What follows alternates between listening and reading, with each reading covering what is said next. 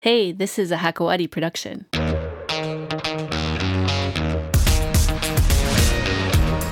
Hi, my friends. Welcome to the Men's Room. Today's show is not about politics. It's about people, because that's what politics should be about, right? But before we get to that, make sure you're subscribed to the show on whatever platform you listen to so you know when a new kick-ass episode comes out.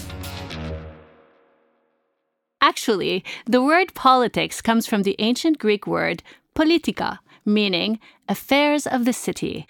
No, not those kinds of affairs. I mean organization, economic policies, laws, and infrastructure. All those things that people need in order to live harmoniously together in a city. Unfortunately, not all leaders and not all political systems are built equally. And there are quite a few that are, simply put, complete failures. So, what should people do when political leaders turn out to be incompetent idiots and political systems collapse? Well, to answer this and a few other challenging questions, we have on today's show Gilbert Dumit. Gilbert is a strategy advisor, leadership consultant, and a social entrepreneur who has dedicated his work to meaningful transformation through policy reform, institutional strengthening, and leadership development for more than 2 decades. He's currently a managing partner at Beyond Reform and Development. Hello, Gilbert. Hello, Nadia. Thanks so much for coming on the show. It really means a lot. Thank you for hosting me. It's a pleasure. So tell us about what it is that you do at Beyond Reform and Development. So Beyond Reform and Development is a mission-driven consulting firm. So we've been operating for the last decade across the MENA region. So mainly our focus is to help governments improve their performance by becoming more innovative, more responsive, and more inclusive of citizens' needs, rights, expectations. So we mainly focus on a lot of research. We do a lot of policy work on social, economic, and governance issues. We do a lot of strategy and public management reform, assisting government improving their institutional capacity. We do a lot of capacity development to improve leadership capacity within those organizations. And we do a lot of partnership building stakeholders' engagement vis-a-vis any reform or strategy or any government development process. So who are your clients? Which countries are we talking about, or which entities within those countries? So it could be governments directly, or could be international agencies, United Nations, other World Bank, INGOs, different, or governments directly, ministries, parliaments. So which countries are you consulting with? 20 countries in the region. So we work in like Lebanon, Jordan, Saudi, Kuwait, Egypt, Tunisia, Morocco. But also now we expanded Somalia, Sudan. Now we expanded beyond the region. So now we have projects in Cameroon, in Nepal, in Myanmar. Wow. So we've been expanding beyond the region. That's a lot on your plate. And how many people in your company? We're 30 people. In fact, it's a very interesting model because it's kind of a Lebanon we want to live in. So it's very diverse. It's a partnership model, means all people who work in Beyond Reform and Development have access to become shareholders after 3 years. And we have a program where it's owned by its own people. It's not driven by profit, by the bottom line. It's driven by the impact that it makes in society and in government. It's almost like a socialist model in some way. No, in fact, it's a very close model to a social enterprise. Mm-hmm. So it functions like a business, but it's driven by impact and it's owned by its own people. So it's a partnership model. You're also very active politically. You ran for parliamentary position, if I'm correct, yes, a while back. So last year, in 2018, I ran in Beirut 1 on the ticket of, the campaign was called Libaladi as part of Kuluna Watani campaign, the national campaign of what we call civil society. In fact, the alternative civil movement representing itself in this campaign. So why are you so interested in politics and in society? So I was born in the Civil War. So my childhood and my adolescence were mainly, I witnessed and I lived and I experienced violence in our society, and it was always driven by confessionalism. And I come from a modest family, so I also suffered from injustice, and I know how it feels when people cannot survive the social and economic context. So when I grew up, I decided So it was an evolution. It was, so some people ask me, was there a moment? There wasn't a moment.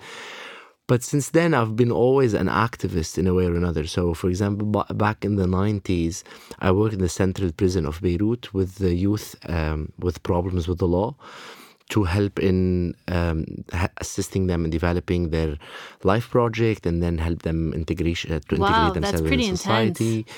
And then back in the 90s, late 90s, so I was part of organizing against the Syrian occupation in Lebanon. And then I set up an NGO in 2005 with a group of people to promote citizenship and accountability. And then I was the general coordinator of the National Elections Observation Mission. But also during all those times, so we've done like campaigns like Halua, Oua, Khalas, anti-sectarianism, promoting accountability, anti-corruption, promoting citizenship, equality in society, freedom of expression. Probably I've spent more time in my life protesting and campaigning than I've done anything else. And I think it's one way to feel, I think it's my means to have a meaningful life. Well, it's interesting because I've spoken to quite a few people who are politically active, and you guys all have the same thing in common, is this sense of justice, right? And fairness and equality, which seems to be what's lacking with leadership in these countries that are falling apart when there's uprisings. Let's use Lebanon as an example, since that's the country you're operating in. It's been in a political stalemate basically since Prime Minister Saad Hariri resigned October 29th. Once again, it keeps happening over and over again because it's the same leaders, of course. So the problem seems to be that they're so tightly linked to their support groups that the community at large is not accepting the change, even though they're actually demanding the change. So how do you think it's possible to truly change a system from within? First, I have to disagree with the largest community. The community at large cannot let go of its Zaim, being Saad Hariri or any Zaim. I think there are a few moments that happened in this revolution that were surprising. I think it was surprising to the political elite. I don't think it was surprising for a lot of us. So when you have such a massive number of people with the same voice, and I'm going to use the term, I'm not promoting it, I'm saying it happened, swearing or insulting their own leaders in one time, everyone after the other. This was a real moment. If we see sometimes on the news that there are few people who are protesting to support the Zaim, yes, of course they still have people loyal to them. I think the overall, and I think this is what's scaring the political elite currently the most, is that the overarching population has let go or is willing to let go of its sectarian fear and this loyalty that did not return back rights for citizens. So people are more conscious now that this fear game has no return on the quality of life we live. And it's a high consciousness moment. Changing from within, I think the revolution happened because we haven't been able to change from within. Means like all the protests and the campaigns, but also the research that we've done and the policies we worked on and the strategies. So the substance or the people movement, the social movement, or even assisting government in so many cases to evolve. The revolution happened because there is no trust anymore that this political elite that has been protecting this sectarian power sharing system. So we live in this system where so everything should be divided, supposedly because we want to protect the sects, but in fact, we're ensuring the interests of the few and resulting into being one of the countries that has the highest inequalities in the world. This game is not convincing anymore to any one of us. And it's not sustainable. Obviously, this is why we are where we are. Yeah. So that's all fair and good. So the people are getting angry. They wanna change things.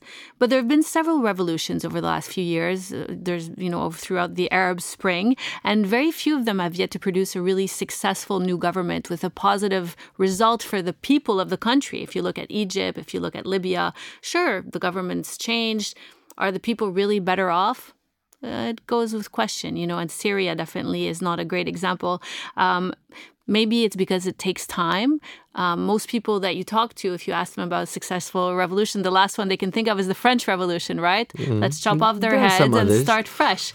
So maybe that's what needs to be done. I'm not sure. Violent, non-violent, it's debatable. But how do you translate, or how do you go from this is what we want to know from people who are building these strategies? How do you go from overthrowing or getting the government to, relinquish their power to building something new that's effective and powerful? First of all, I would like to look at the revolution. It's a process, and we're all conscious it's a process. But it's the first time we're redefining politics, and I think this is the most important part. So in fact, we're redefining politics as it's rights-based. It's about justice, about people. It's not about power. It's not about corruption, the 3 C's. It's not about confessionalism, corruption, and conflict. It's about equality, justice, and freedom. And then the way we're behaving, I think what's happening I would love to see politics happening as a continuous thawra, as a continuous revolution. Means one, people taking agency of their own life. So stop relying on whoever.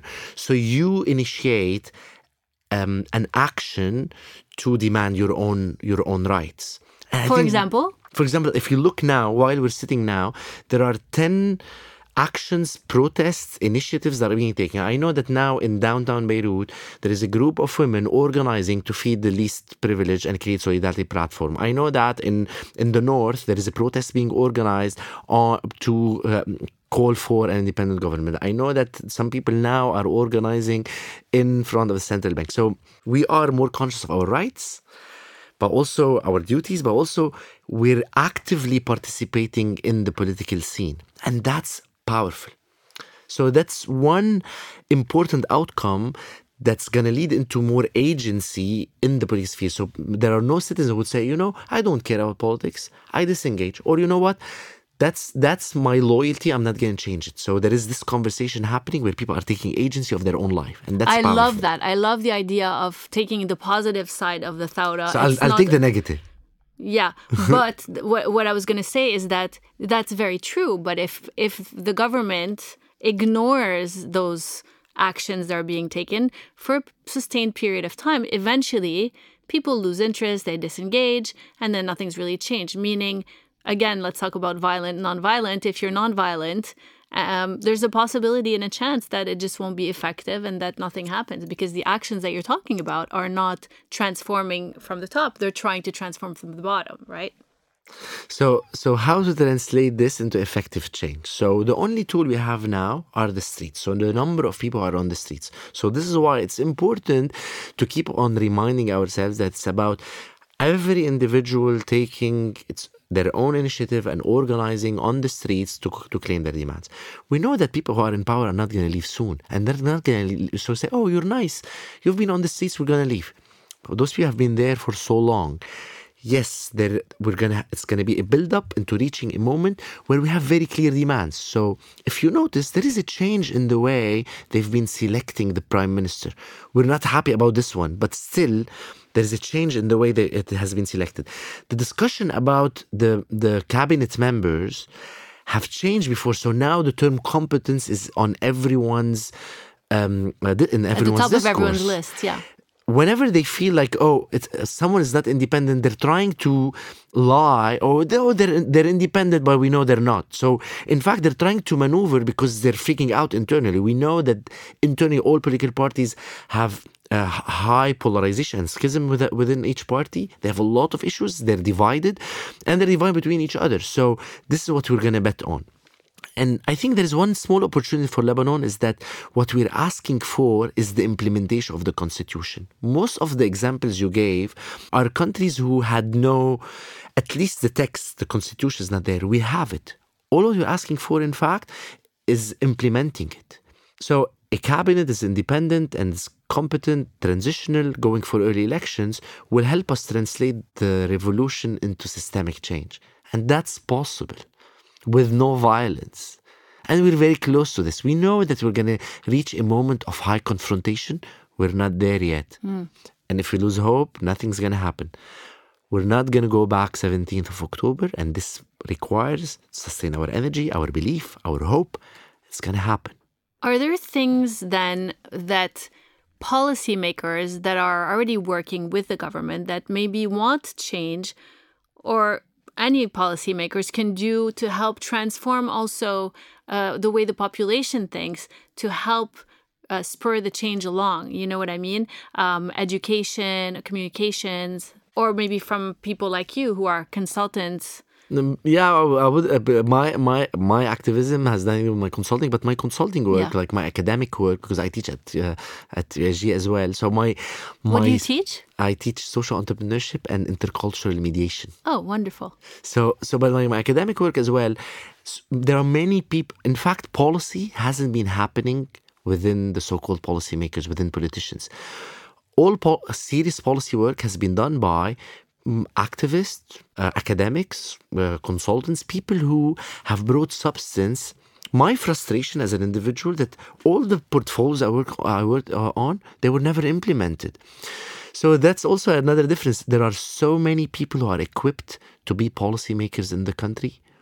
We know government extremely well, and we know what are the solutions. What we're lacking is political will. And the revolution outcome is creating political will by an independent government and elections, so that we have parliamentarians who are capable of the job they're required to do. So you've produced these, these documents and plans for different countries, and you've noticed that in Lebanon it's difficult to get them implemented. How is this different in other countries? What are the issues that you can pinpoint the problems with the lack of implementation? It all goes back to leadership buy-in. So we almost know upfront the possibility of success of a project. By the way, that seems like a waste of money. I just want to point that out. If a government is paying for these kinds of, processes and then they don't implement it, that's just yet another waste of money. But go on. I Big agree. time. I agree. And this is why, for example, one of the solutions we came up with is it's not enough to work on substance, on policy and research and strategy and reform. So you need to build stakeholders engagement. So means we need to bring everyone on board, involving citizens in the process, involving other stakeholders in the process, because also it's educational. But if we look, so a lot of things have improved. The problem is political will. A lot of things have improved because there have been serious work on substance. The problem always is political will. If you're doing any project where the minister or the MP or people who are in leadership, policy making positions, they don't want to do it, then it's their responsibility. What's the problem? Are they lazy? Are they afraid, are too comfortable with the status quo? Are they afraid that if they change something, they'll lose some of the perks that they have? What, in your opinion, is the reason why for the lack of political will, which seems to go against the very nature of their job? They're there to have political will. It's a combination of. So one component is that a lot of the policymakers are genuinely not competent. Means they've been appointed to positions because of loyalties rather than because of competence. And if you look at many of the competent intellectuals, people who are capable, do not want to be in politics. I'm one of those. I won't be in politics. Politics seems like a negative term that's degrading. This is why it's important to redefine it, because it's the most impactful job on the planet, because it impacts systems. So it's important that we redefine it. So lack of competence, but also sometimes, especially for policymakers who have been there for so long, the stake and the interest they have could be financial interest and corruption and power dynamics to maintain their positions. There is higher interest in maintaining power or financial interest rather than doing good for the general population.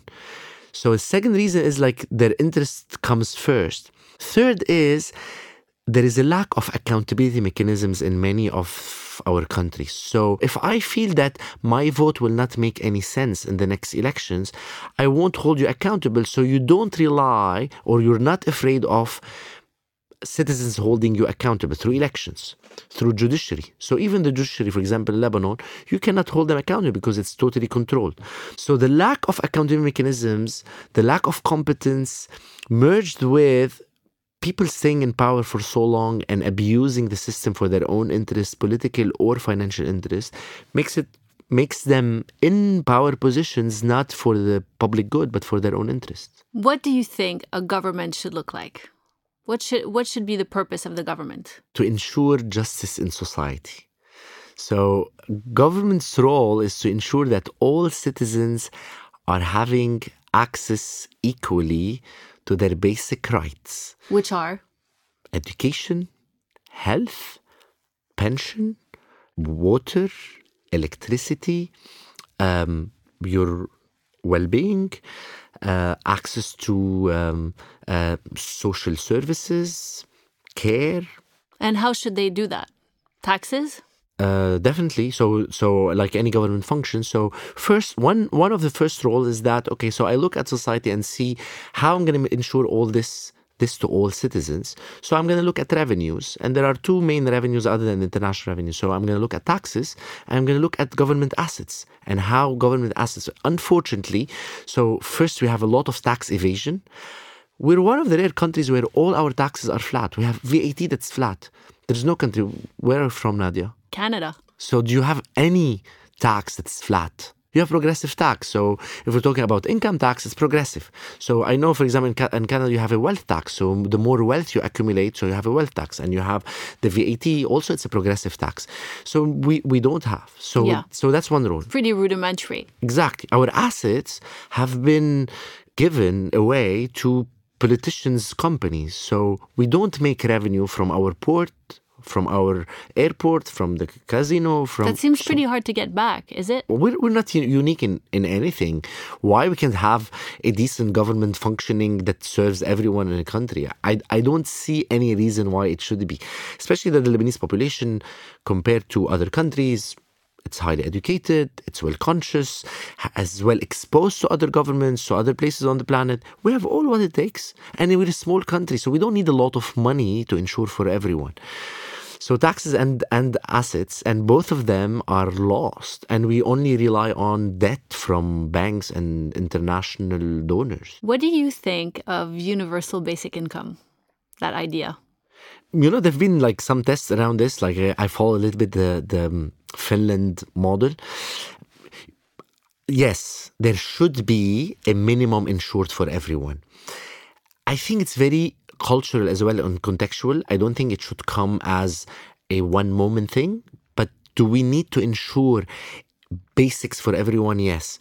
It's cultural, so it needs to, if a universal income should be provided, it should be done gradually to ensure that people will use it in the best way possible for their own well-being. There's actually a candidate in the United States in the presidential race that's proposing it. Yeah, $1,000 a month per citizen, which is Why not? interesting. It is a possibility. Well, the question just becomes then, if they're already struggling to pay for education and quality education, free education and healthcare, how do you, get another $1,000 per person and send cash? It sounds expensive. So it's, not to divert the discussion, but if we're going into having less jobs on the planet because of this digital revolution we're in, and then eventually we won't be ensuring jobs for everyone. The world is looking now for alternative models to ensure. So if there are no jobs, but also the basic needs are insured. So what do we do in this case? And for example, I was reading a nice article that says, we're going to stop asking each other in the coming decade about what do you do. We're going to be asking each other about what you aspire for, or what's your purpose in life. Oh my God, or that's what gives you meaning. Yeah, but if the economy keeps going the way it is, and the rich keep getting richer, and if you don't have that flat tax and you can collect higher taxes from the top 2%, maybe you can actually afford that $1,000 per citizen. Exactly. So if we look at Lebanon, and this is one of the claims we were making, is that so we're top high inequality. So we're talking about 3,000 or 4,000 accounts that have 80% of the bank's deposits. So out of the 120 billion, 175 but 30% are for non-residents, and 120 out of the 120, 3,000 or 4,000 people hold $90 billion. Yeah, that's crazy. But then you have the rest of the population, and then you have 30% poverty rate, and you have 35% unemployment.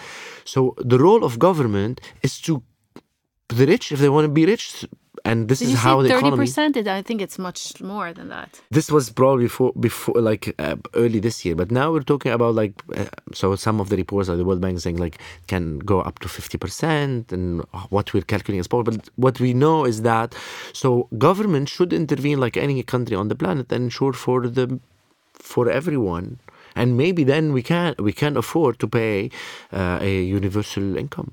In your opinion, is there a country in the world that's getting it right? What example would you use if you wanted to have kind of a template to build like the perfect government? Recently, less than a year ago, we acquired a company in Montreal. Oh, that's where I'm from. Absolutely. So, and you know, I'm fascinated. I'm sure there are a lot of problems, and we've been hearing about issues, but I think it's a good model. It's a model. Canada, you mean? Yes, Canada is a model that works. We always look at the Scandinavian model, but maybe we should look elsewhere. But there are good models, so maybe Canada would be one of the good choices. What company did you acquire? It's a consulting firm as well. So yeah. And we do, because we're part of a group that does as well private sector. So we do private sector because historically we used to work in Montreal. So it's a company that we acquired. It's called Effical. So if you could go online, so it's called Effical Management Consultants. Were they nice to you? Of course, super. Did you get to eat some good Canadian food? Oh, absolutely.